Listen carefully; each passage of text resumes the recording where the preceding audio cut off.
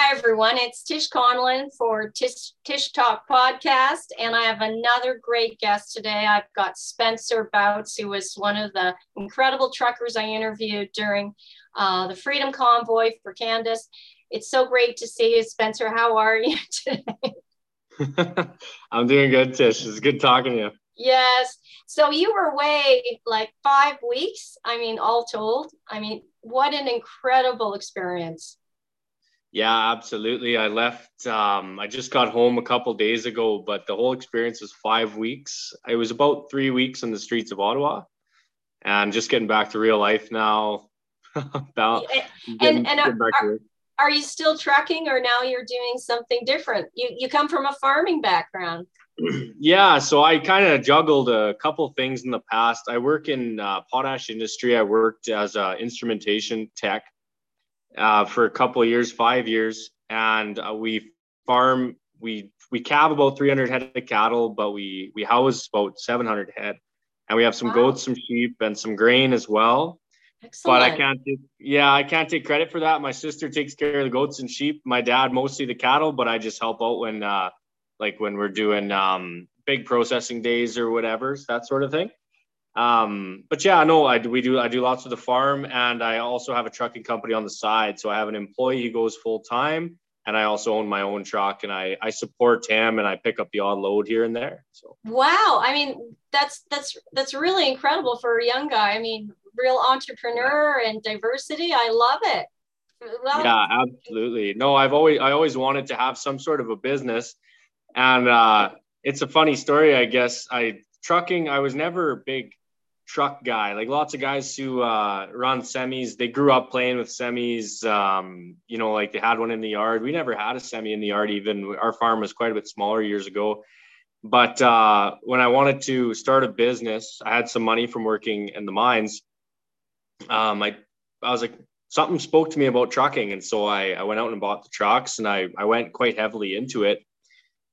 Not really too sure why. A lot of days I was thinking, man, I don't know what the hell I'm doing in this industry. It can be a tough industry. But then when this trucking convoy took off and I got involved, it was almost like you've been getting involved in trucking for this last year subconsciously, and it all kind of led to this moment. I like to think that it was a little bit out of my control, maybe, but isn't that amazing? Oh, what great yeah. story. Well, I was so glad to see you up there. I think you were played a really big role. I know we had a chance to talk as on the podcast and then in person in Ottawa. What are some of your biggest memories? What was it like all those weeks living there? Were you living in your truck, or where were you sleeping even? That's rough. Living on the street, basically. No, it's not as bad as you think. I was living in my truck. We did have hotel rooms and stuff available to us, so I picked up a couple of those, 2 nights in a hotel. But yeah, like the trucks, you got a sleeper and stuff like that. Some guys live in them all the time. The guy that works for me lives in the truck, day in and day out. Oh yeah, so it's not actually too bad. They can be set up pretty good. But that's good to know. Yeah. But no, the Ottawa was still processing it. It was such an amazing, it was a real human experience, is a way to put it. Ego was set aside. Like for me, a lot of fear was set aside, worry, difference between different groups of people, that all washed away. And it was just a collective group of people who wanted to help better the future of Canada. And it was such an there was an unspoken connection between everybody that just really rang out, for sure. Oh, that is so beautiful. And I know even the few times I was there, so powerful. The signs, but just, you met different groups of people. What I loved was there was this healing of division. People who, had been deliberately taught to dislike other groups, the separatists of Quebec. I was, dancing with them and talking to them, and they all were carrying Canadian flags, saying, we don't want to separate anymore. The Western separatists thought, all these liberal West people, and they were talking to them. We don't want to say, we want to build a strong country. We realize the government is broken. Policies have been turning us deliberately against each other, like a military policy of divide and conquer, divide from within, using their, media arm of propaganda. And did you find that, people were so much more welcoming of each other too? What was that like? Absolutely. Yeah, absolutely. Like lots of the Quebecers I talked to didn't own a Canadian flag till that weekend. Wow. Yeah, Amazing. it was so cool. And like they would talk about how they were taught to not respect the West. They were taught that the West was, greedy or not hardworking or whatever. They were so surprised to see such good people from all across Canada coming together like that. And it got rid of any small differences you had. Like there was lots of different ethnic backgrounds, religions, all that stuff that I'd never been exposed to really in my life, that I got such a good opportunity to have a coffee with everybody and chat with them. Some people I could hardly understand. They had, different language, right? But there's just such a common, heartfelt goal between everybody that there was, like I said, that connection between every group of people. That's so nice. I know I spoke with so many First Nation people and people, new immigrants from like countries that have been persecuted or had experienced communism, like China and Poland and Romania, and how destructive those policies are. And they were alert to it earlier than many Canadians who've been here many years, because we're not familiar with that. And it sneaks up on you, doesn't it? I mean, the stories you hear about how horrific life is under the communist regime, and you see that this increasing grab for power by our government is it's the exact same moves, and that's why it's so important we nip it in the bud and stop it, because we certainly would never want Canada, the land of strong and free, to be under a communist or totalitarian regime at all costs.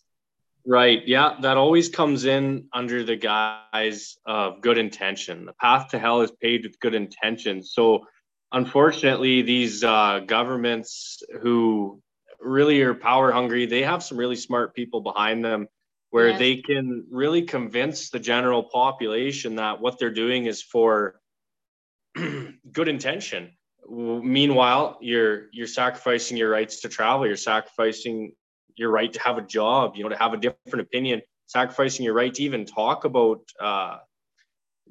questions about a brand new style of vaccine. And they sell that to you under the guise of good intentions. So that's something that we really got to learn from other countries that have fallen into dictatorship. They didn't come in with, guns and in one day take over this country.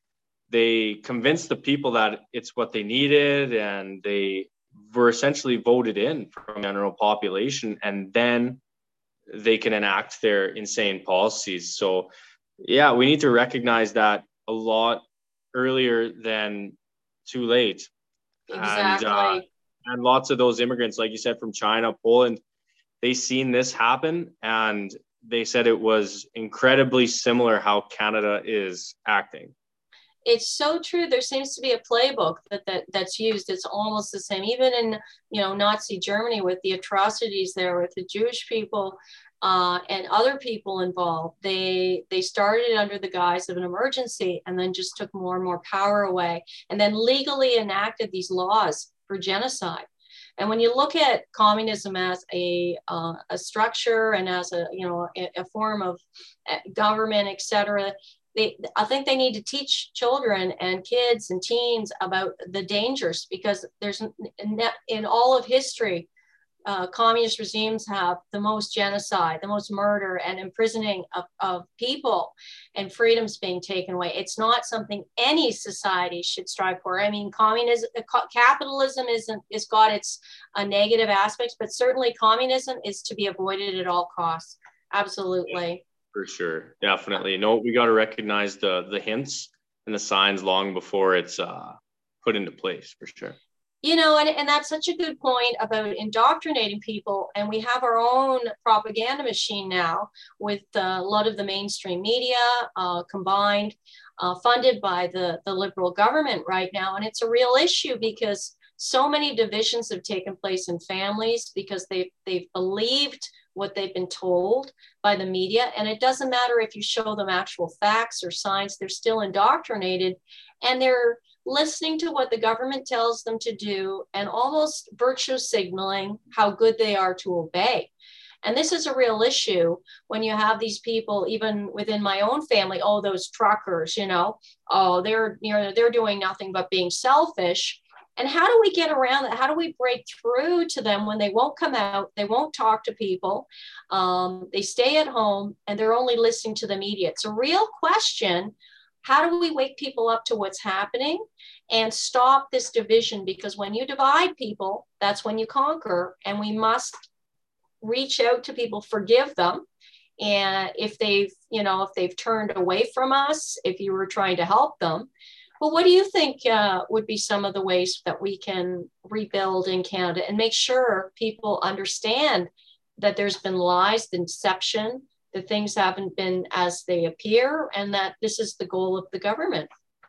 Yeah, like you were saying, I want to go back to that indoctrination thing. When this vaccine first came out, just me mentioning that it was, an mRNA vaccine that hasn't been done before, it's almost like people instantly put the blinders on and wouldn't have a conversation with me, right? So the getting information out to people is so important as well. And with the Pfizer documents that have come out now, people who want to say that they were just following the science, just looking at the experts' information. Well, Pfizer put out all the expert information, all the science that was behind these, and we got to pay attention to that.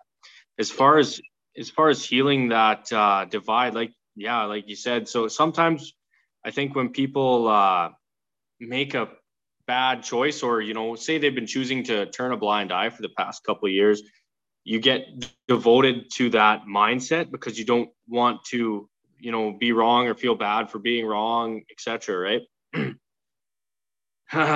I think that such thing as the trucker convoy was a good way to do that. And that's also why the Canadian government shut down the party essentially before Family Day, because every soul that put their boots on the ground and walked through that community and talked to these fantastic people were instantly awakened to the reality of things a little bit, right? They started having conversations with people who had negative effects from the vaccine or lost their job or whatever, right? So that is how we heal it, is through personal experience, like a one-on-one sharing stories and experiences. Absolutely. Yeah, so more and more of that, not necessarily truck convoys, but I know there's lots of suppers planned for talks and just people experiences, right?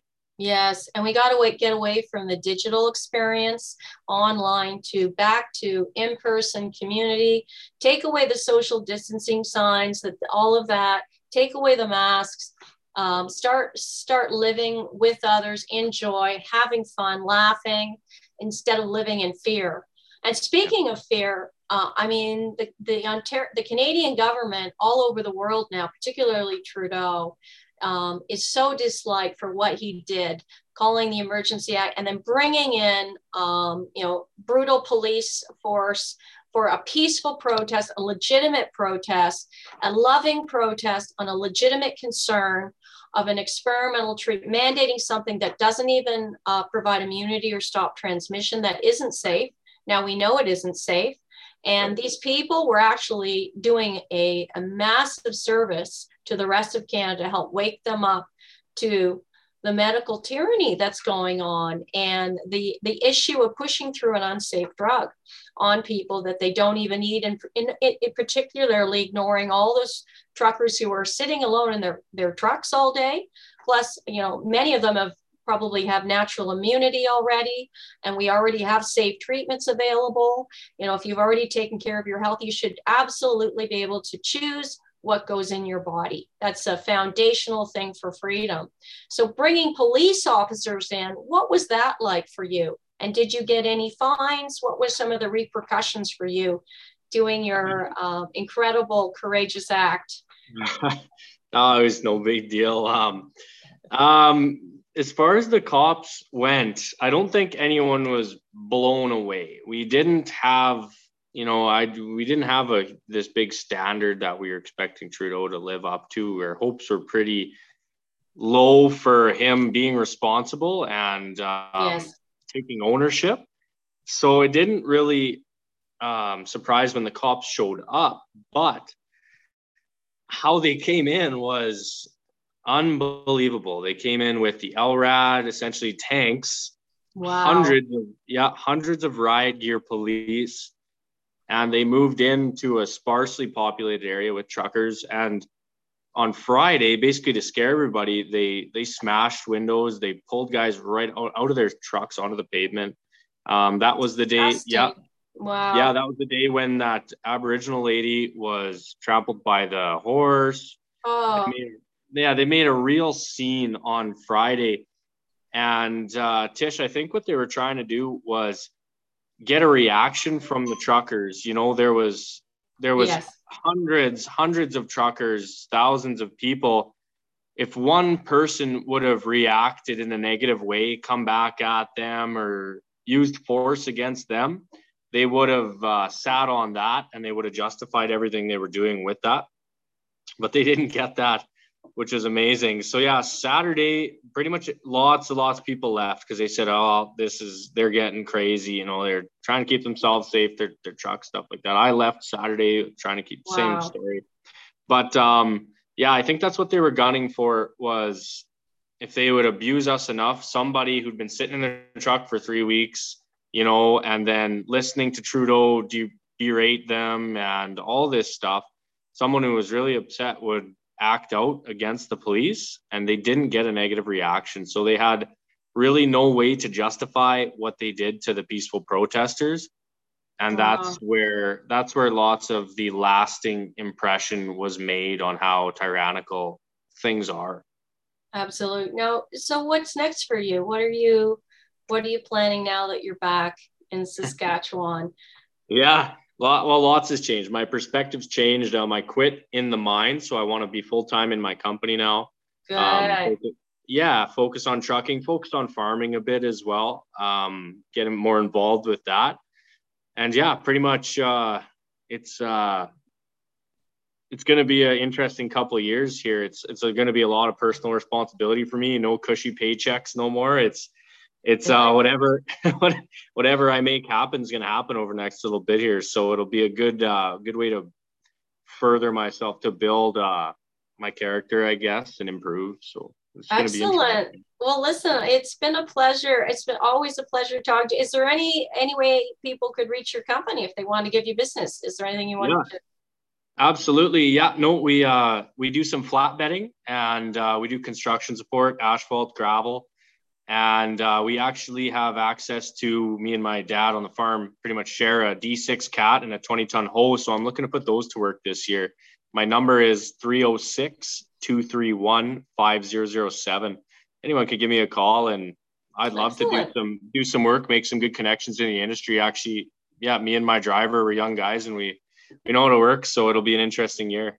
Oh, amazing. Well, listen, it's been great speaking to you, Spencer. Have a great rest of the week, and we'll get you on the show again to hear a follow-up of what you're doing. I'd appreciate that. Thanks so much, Tish. All right. Take care. All the